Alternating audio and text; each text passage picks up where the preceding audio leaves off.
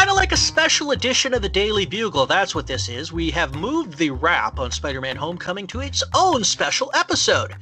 And that's what this is. Friendly Neighborhood Webhead Podcast. I'm Erik Burnham. With me is Ethan Colchamiro. Sir, how's it going? It's going well. I'm excited that we're doing this little wrap-up episode. It's fun to just kind of give an overview of the whole thing now that we've gone through the first Spidey-led solo MCU flick. I just wish that I had finished the editing before we recorded this podcast. This is behind the scenes, folks.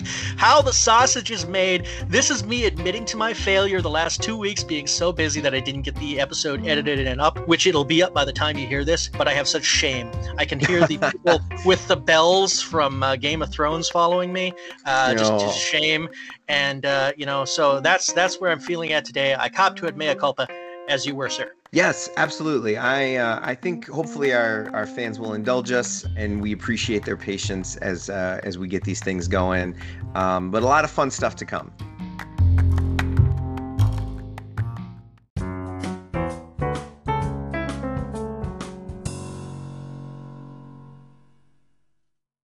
What is your just gut reaction to the film? Couple of sentences. I mean, they call it Homecoming, and it's a play on words. The fact that Spider-Man is back in his home of Marvel. This is the first movie of Spider-Man that Marvel has made. It was a somewhat controversial decision, not only to have it be Peter Parker, but also to have it be Peter Parker in high school. Marvel had to prove that they could tell a story with their flagship character better than other studios did. Check, they succeeded. They had to justify, rebooting instead of continuing, and then they could have just picked up with Andrew Garfield. Let's talk about that real quickly. Sure. Do you think the basic plot framework, right, high school aside, of Homecoming, would it have worked better with Andrew Garfield? Well, I mean, just the basics, not the stuff that was tailored for Tom Holland, but I mean, sure, just in general, as a story with the Vulture interacting, with the Marvel universe in general, and the trappings that were specific, like back in high school and stuff. Would this have worked in general better with Andrew Garfield? Well, I don't think you can make a case that it would have worked better. I think that if it was supposed to be in continuity with the Amazing Spider-Man films, there was, just a lot of plates spinning where we left Amazing Spider-Man 2. To bring that established world into the MCU, I think it would have been tough to do it elegantly. I mean, I'm sure everybody involved could have done it. And we've discussed on the podcast that there were some plans with the Avengers Age of Ultron to potentially have an Andrew Garfield Amazing Spider-Man cameo. It seems like there had been some thought of merging the universes rather than doing a relaunch, and that's what I'm just just before I forget my thought was just his interpretation, his manner of delivery, his irritation with other people. Would that have fit in better against Captain America, against Iron Man, and against the Vulture? Even if it was similar, he's dating a new girl, and just those things. It would have been 100% different. I'm not entirely sure that he would have been as intimidated by by Adrian Toomes in the car giving the speech. But would his Spider-Man have integrated more fittingly into the MCU? That's what I was getting at. I think more than better. Sure. I think I don't think so, and I think the proof is probably.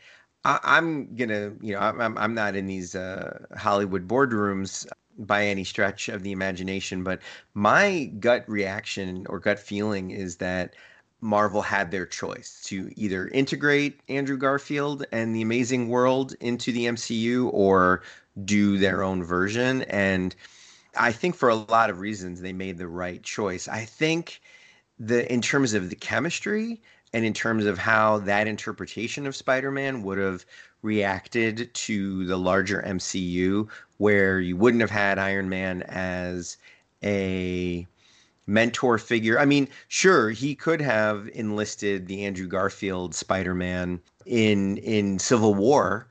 And, you know, when we met Tom Holland in Civil War, the Tom Holland Peter Parker, he said he's been doing this for about 6 months, or he got bitten 6 months ago. So maybe he's been Spider-Man for 2 or 3 months, you know? Mm-hmm. So I think it would have been interesting to, in Civil War, have enlisted the amazing Andrew Garfield Spider-Man in that battle, because it would be a more confident Spider-Man, a more mature Spider-Man, a more you know, he you know, would have already had a costume established. He already would have, you know, fought several, you know, big time supervillains. That airport throwdown wouldn't have been his first super battle, you But know. I do think this version of Spider-Man, Cap would have probably pounded into the tarmac. I'm just, what was that, son? Wham, wham, wham. You So little stinker, right? that's right. Exactly. Yeah, And then, yeah. you know, we would have discovered that Tony Stark had something to do with his father's death, and that would have been how that soap opera got wrapped in. Oh, But good Lord. yeah. Good Lord is a good point to end that tangent.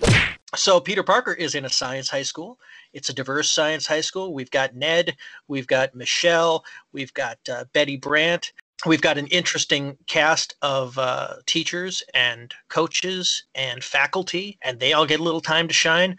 We don't have a J. Jonah Jameson or a newspaper yet. I don't actually think that this Peter will wind up interacting too much with Jonah. I think it'll probably just be, you know, someone that he watches, which is a shame. They could go anywhere with it, though, I think. I mean, we're maybe getting ahead of ourselves, but I think that we are, but there's no I don't reason that he couldn't be, you know, an intern at the Daily Bugle. But at the same time, I mean, I think Pictures of Spider-Man could still be his window into that world, and maybe he'll try to rehabilitate his image by working at the Daily Bugle. Maybe, you know, once he convinces J. Jonah Jameson that he's not Spider-Man, Jonah will take some kind of pity on him. I mean, we're also kind of it still remains to be seen if the MCU J. Jonah Jameson has some of the compassion and journalistic integrity of the, you know, Raimi film J. Jonah Jameson or the comic book J. Jonah Jameson. I mean,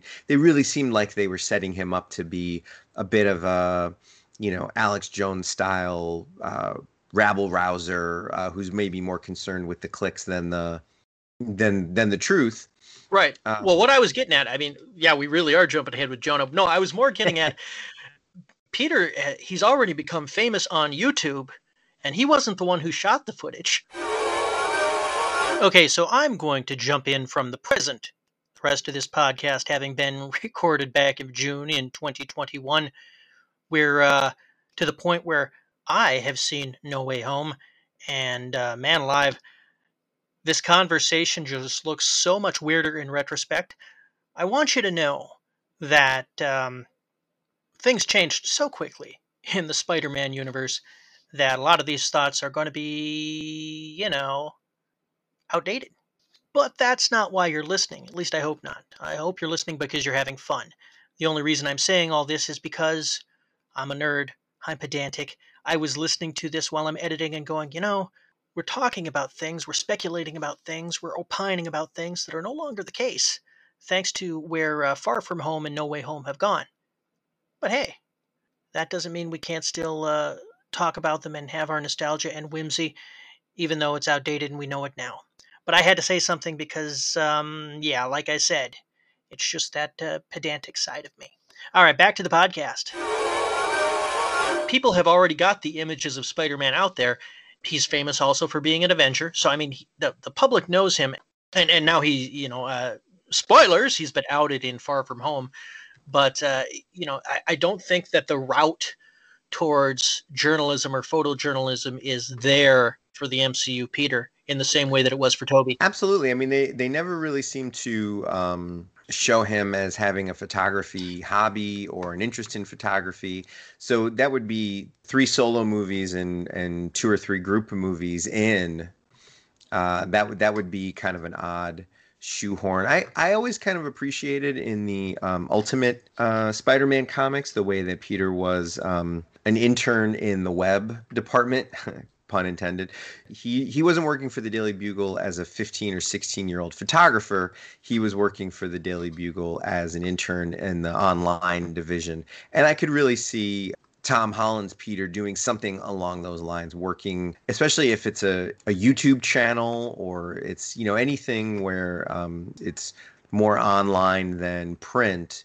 There are lots of opportunities for Tom Holland's Peter Parker to intern there, work there, do something there, even though he hasn't really been shown any kind of interest in journalism or photography. Yeah, he's more of the science guy. And again, we see that more in Far From Home. He is completely comfortable using all of Tony's high-tech gear without an instruction booklet, which we've talked about that. The Zoomer doesn't need the instruction booklet.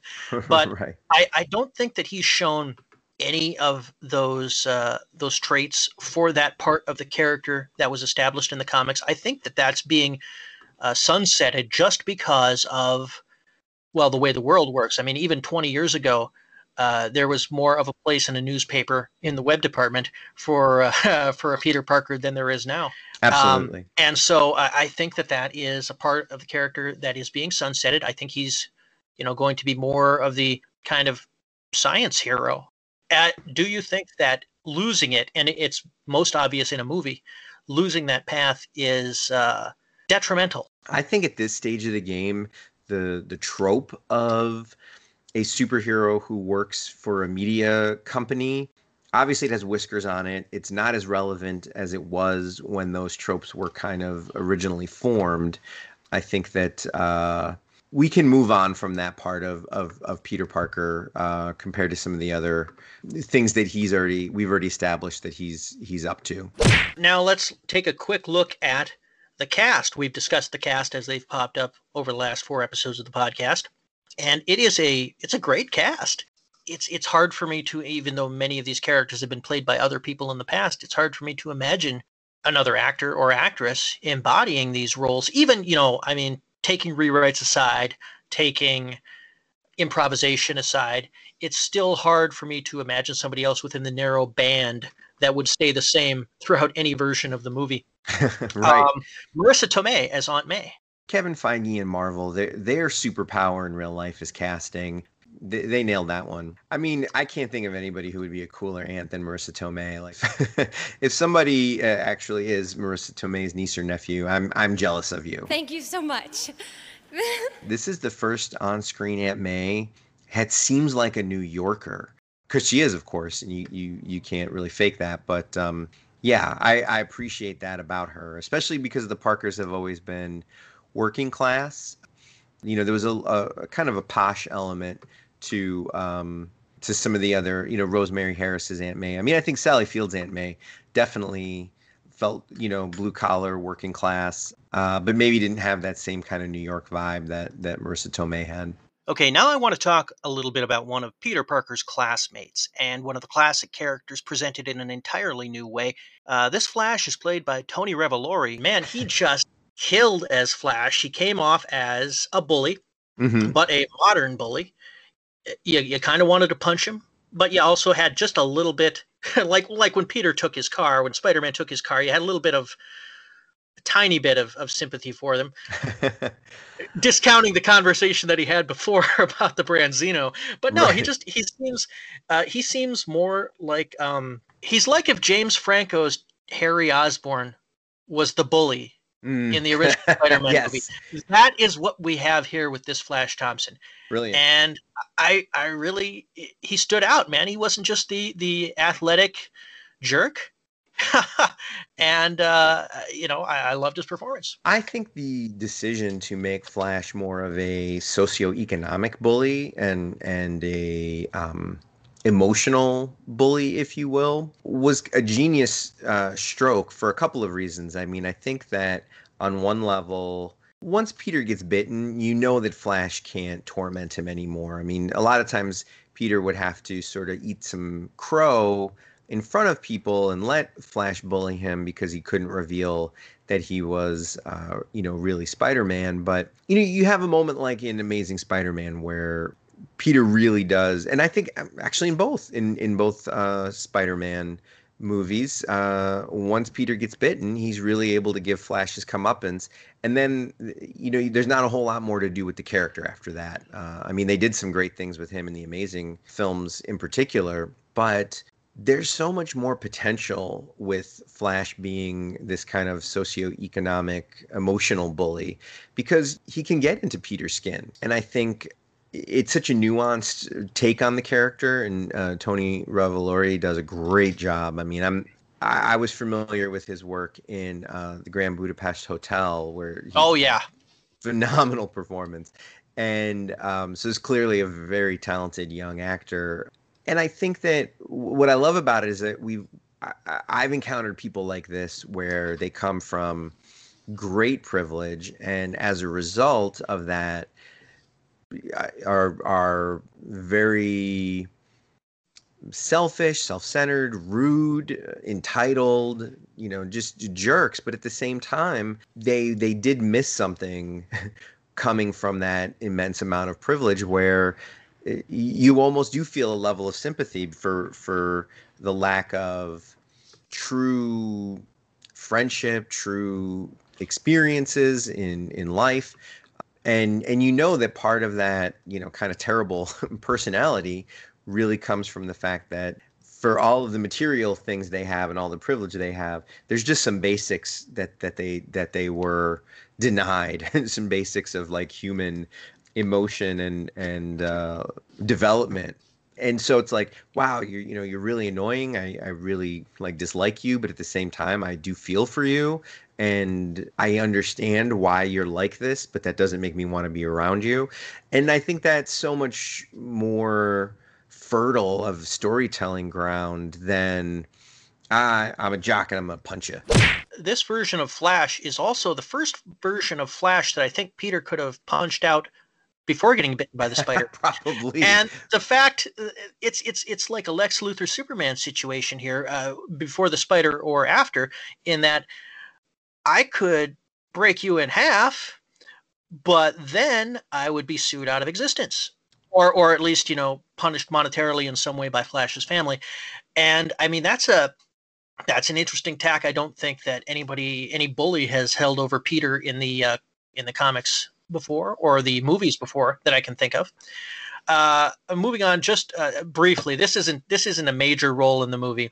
I just happened to be looking up the actors, and I saw that the portrayer of Mac Gargan is Michael Mando, and he is a Quebecois, and that just made me imagine like a blending of Batroc and the Scorpion. He did a great job. He was very menacing. It was a great performance. But now I kind of want to see a French-Canadian Scorpion. It's too late now, but it was right there. We had the opportunity, and it slipped through our fingers. It's a really deep bench of character actors who are all very interesting and all bring interesting things to their roles. I mean, Herman Schultz, Bokeem Woodbine, he has more there than just any one of those that guys. What's interesting is how many people in this film have been the lead in other films. I mean, it's like you said, a deep bench of really good actors. Donald Glover got just 2-3 minutes total over his two scenes, and Donald Glover is Donald Glover. So I mean, yeah, that's a perfect example. It is an ensemble film. I mean, I think when you're that young, when you're 15 years old, all those kids that you go to school with, all those people in your neighborhood, they are your world. They're so important to you. And I think that was such a smart choice on Marvel's part to really flesh out even the people who have 2 or 3 lines, and just have just top-notch performers in those roles. And I think it also speaks to the fact that, I mean, at this point, everybody wants to work for Marvel. I mean, no matter who you are, when Marvel calls, I mean, people who, years ago used to ridicule, doing superhero films or look down on them, thumb their nose at them. Now they're in Marvel films. I mean, there's almost nobody who leaves that message unread. So right. Just real quick, following that point, it's not just the special effects stuff. You can take that out, the superhero action, but the characters that they get to play, you can chew up a lot of scenery with some of these characters. And I can't think of an actor who doesn't enjoy chewing up scenery. Absolutely, yeah. You know? I mean, even people who are kind of like the indie movie actors, the award season contenders. I mean, if you told me one day Robert Redford would say "Hail Hydra" on screen, I'd be like, no, we're not going to get that. But here Well, we are. yeah, and there was an interview recently. This pertains to Spider-Man.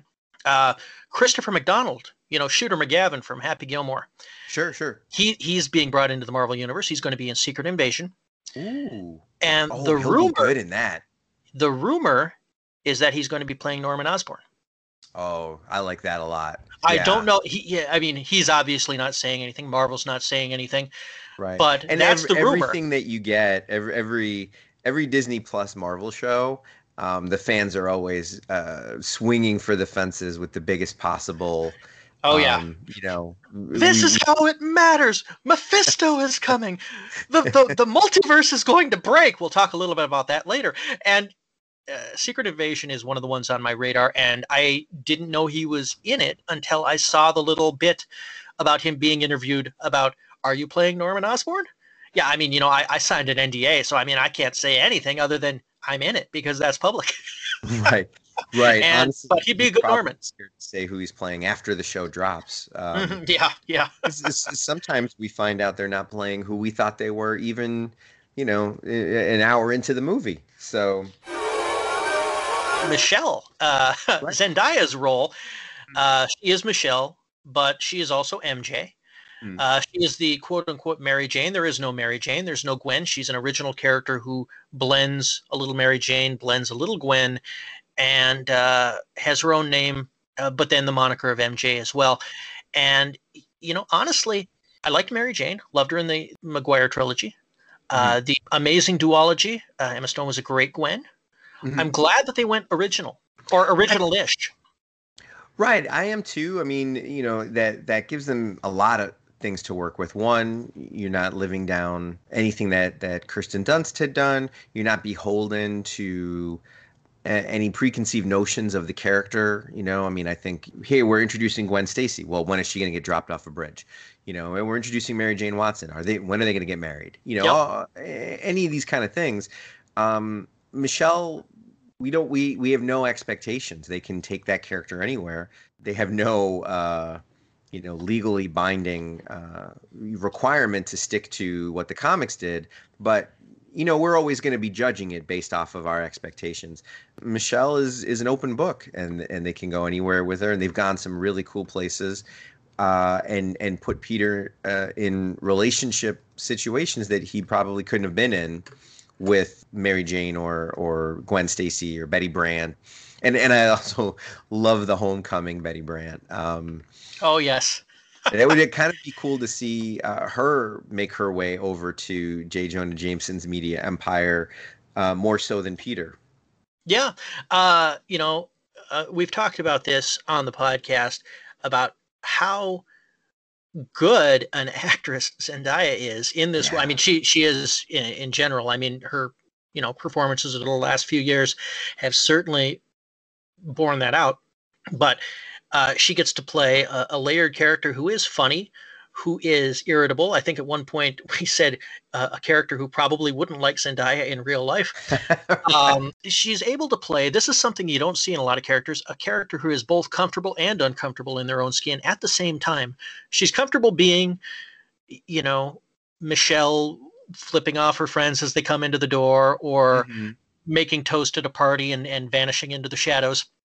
But she's uncomfortable being Peter's close friend or Ned's close friend or anybody's close friend. You can tell she brings that up when the a deepened friendship situation presents itself. She's fine on the surface. She's uncomfortable going a little bit deeper, and it's visible when you watch the part. Absolutely. I mean, I think when you say comfortable and uncomfortable in their skin at the same time, that's a great way to describe a lot of teenagers. And I think that so many young people are really trying to fit in. And, Michelle is someone who's very iconoclastic. She's got her own take on things, but at the same time, that vulnerability scares her. it scares her to be different, and she acts like it doesn't, but it does. It scares her to not fit in. And she acts like, well, I don't fit in, so F the world. Some of us have been that teenager. A lot of us know that teenager. But I think Zendaya just did a phenomenal job. This is a fully realized performance. This is not like a carefully calculated, Disney defining of a brand. I mean, this is a real performance, and it just shows that Zendaya is a real talent that is going to be probably around for a long time if she keeps up on this level of both within the MCU and her other projects. It's clear that she's not sort of interested in just being an A-list star. She's a real performer. Yeah, and she's playing one of the few characters in this movie that doesn't have a comic book basis to build anything from. I mean, she can take bits from Mary Jane or Gwen or take your pick, but the actual character of Michelle not existing in the comics means she had to build more.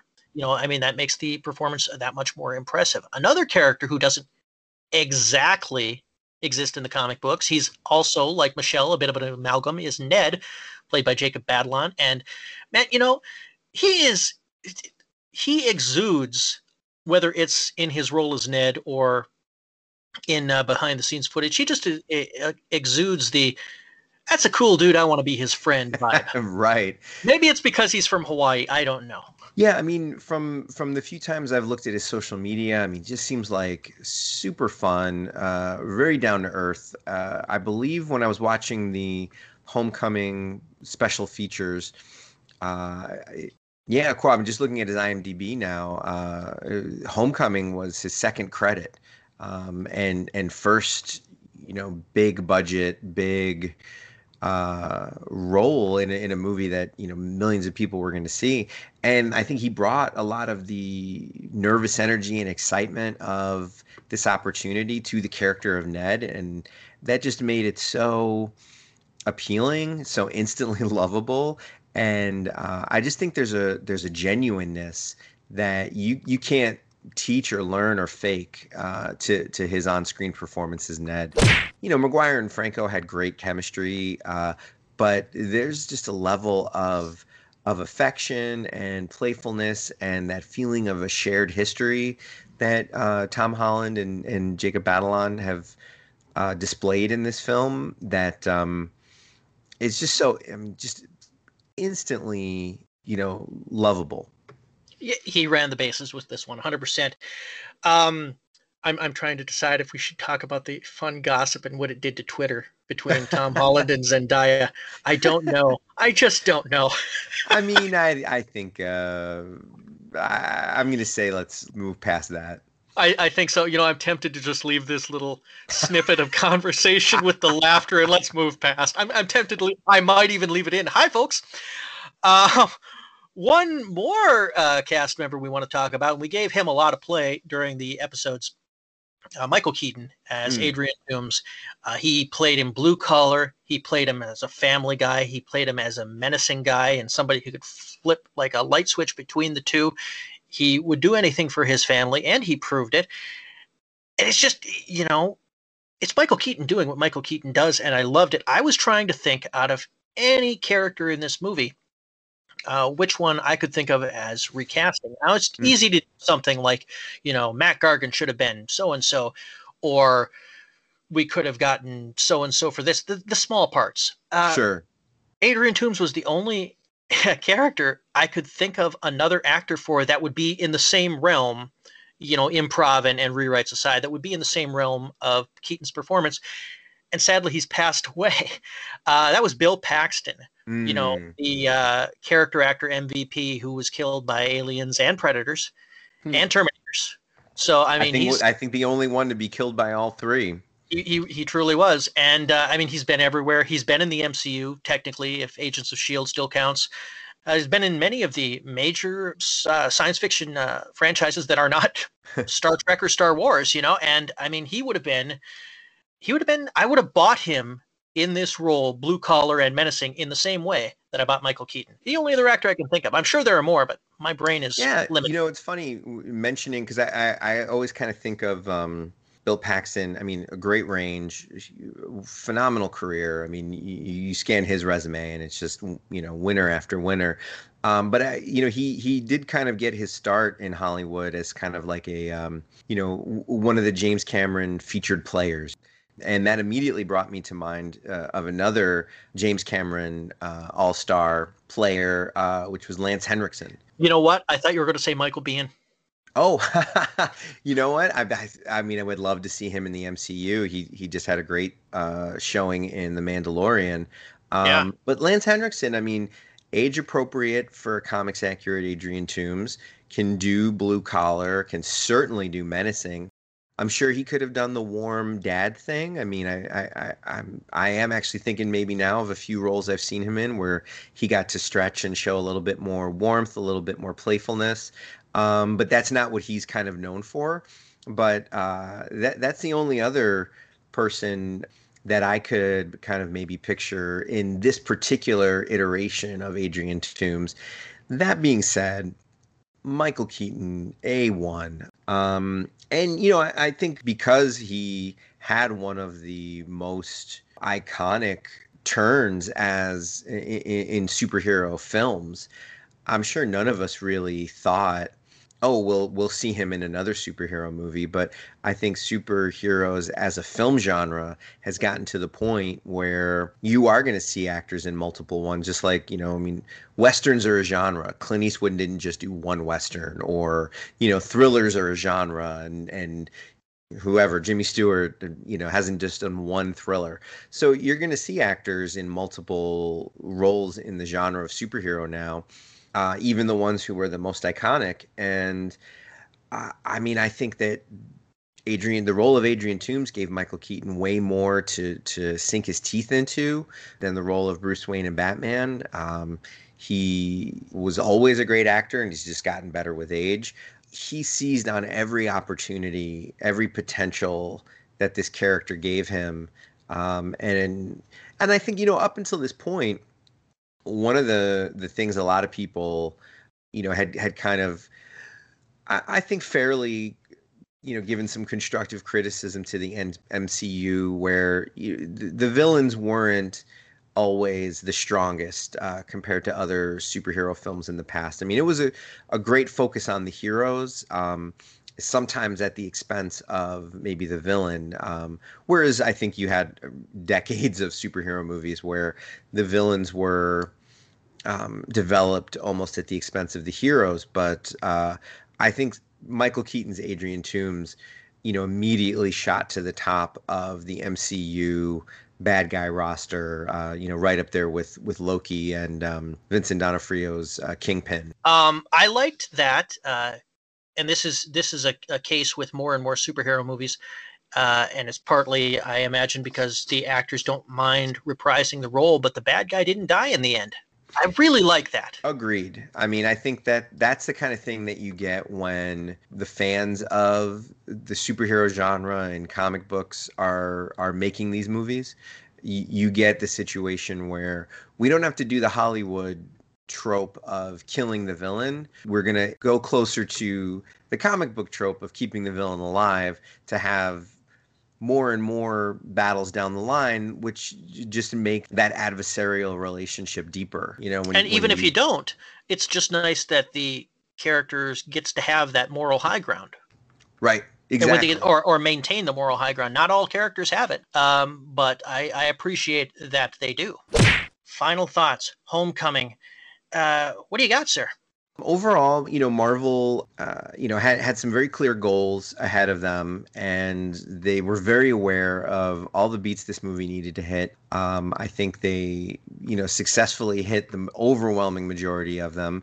We had a filmmaker who I think was maybe a little greener than some of the other filmmakers that Marvel has gone with. I mean, I think Marvel always does a great job of, just like casting, going with directors who are not who you would have thought of, but then turned out to be exactly the right choice. And John Watts, really did a phenomenal job on coming up with authentic teenagers, coming up with an authentic high school that exists within the MCU, capturing the neighborhood, Just hitting a lot of beats that we hadn't seen on screen before, which was wonderful.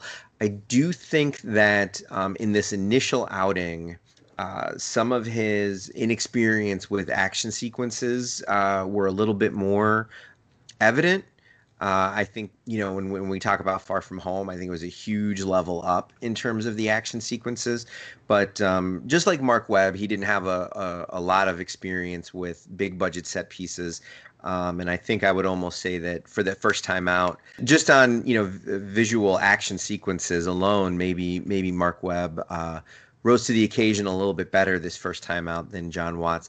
That said, even when the action sequences weren't the most spectacular that we've seen in a Spider-Man film, the emotional content in each scene elevated the action to a point that maybe no other franchise had. So first time out, presenting a new Spider-Man world, presenting a new Spider-Man cast, and just kind of in terms of justifying its existence, I think I would give this an A+ all around. Fair enough. And we've talked about it in episode 4, but it also got the one of the most memorable images in the history of the character that doesn't involve someone falling off a bridge. Right. Peter lifting tons of wreckage off his back and psyching himself up. I've got to do it. I've got to do it. Just getting that in there was something, and it was something I didn't think that they'd ever put into a Spider-Man movie. Just for many reasons, but they did. They got it in there, and it was a beautifully rendered scene. All the rest of the stuff you said, I agree with. I love how they set Peter up to make mistakes and learn from them. And I like that he felt a lot like Peter Parker, minus the surliness that he would have in early comics. He was very earnest. He was full of responsibility. He couldn't say no to helping people out. That was all correct for the character. It all felt right. He was joking around. He was funny. He was corny, super corny. The kind of gags that Toby and Andrew just couldn't have convincingly spit out as Spider-Man were natural for Tom Holland, calling the Vulture Big Bird, as opposed to, I think Toby had a kiddo for the Green Goblin at one point, Gobby. He had a Gobby, and that didn't work at all. Right. But but Tom Holland with Big Bird, and it worked, and it felt right.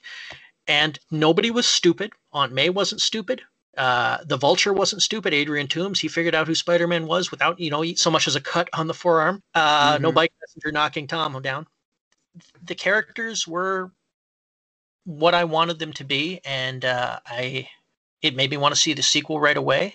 And I still want to see the sequel. I want to see No Way Home like now. Not only did I want to see, the next iteration of the solo Spidey film, this Spidey, but I think I was even more excited to see him in other Marvel films, to have him interact with the other MCU characters. I mean, I think Spider-Man has always, in the comics, kind of been the ambassador of the Marvel Universe. I mean, he teams up with everybody at some point, and seeing the back and forth, the banter, the chemistry, the bouncing off of Spider-Man with other heroes is always a big part of the appeal of the character.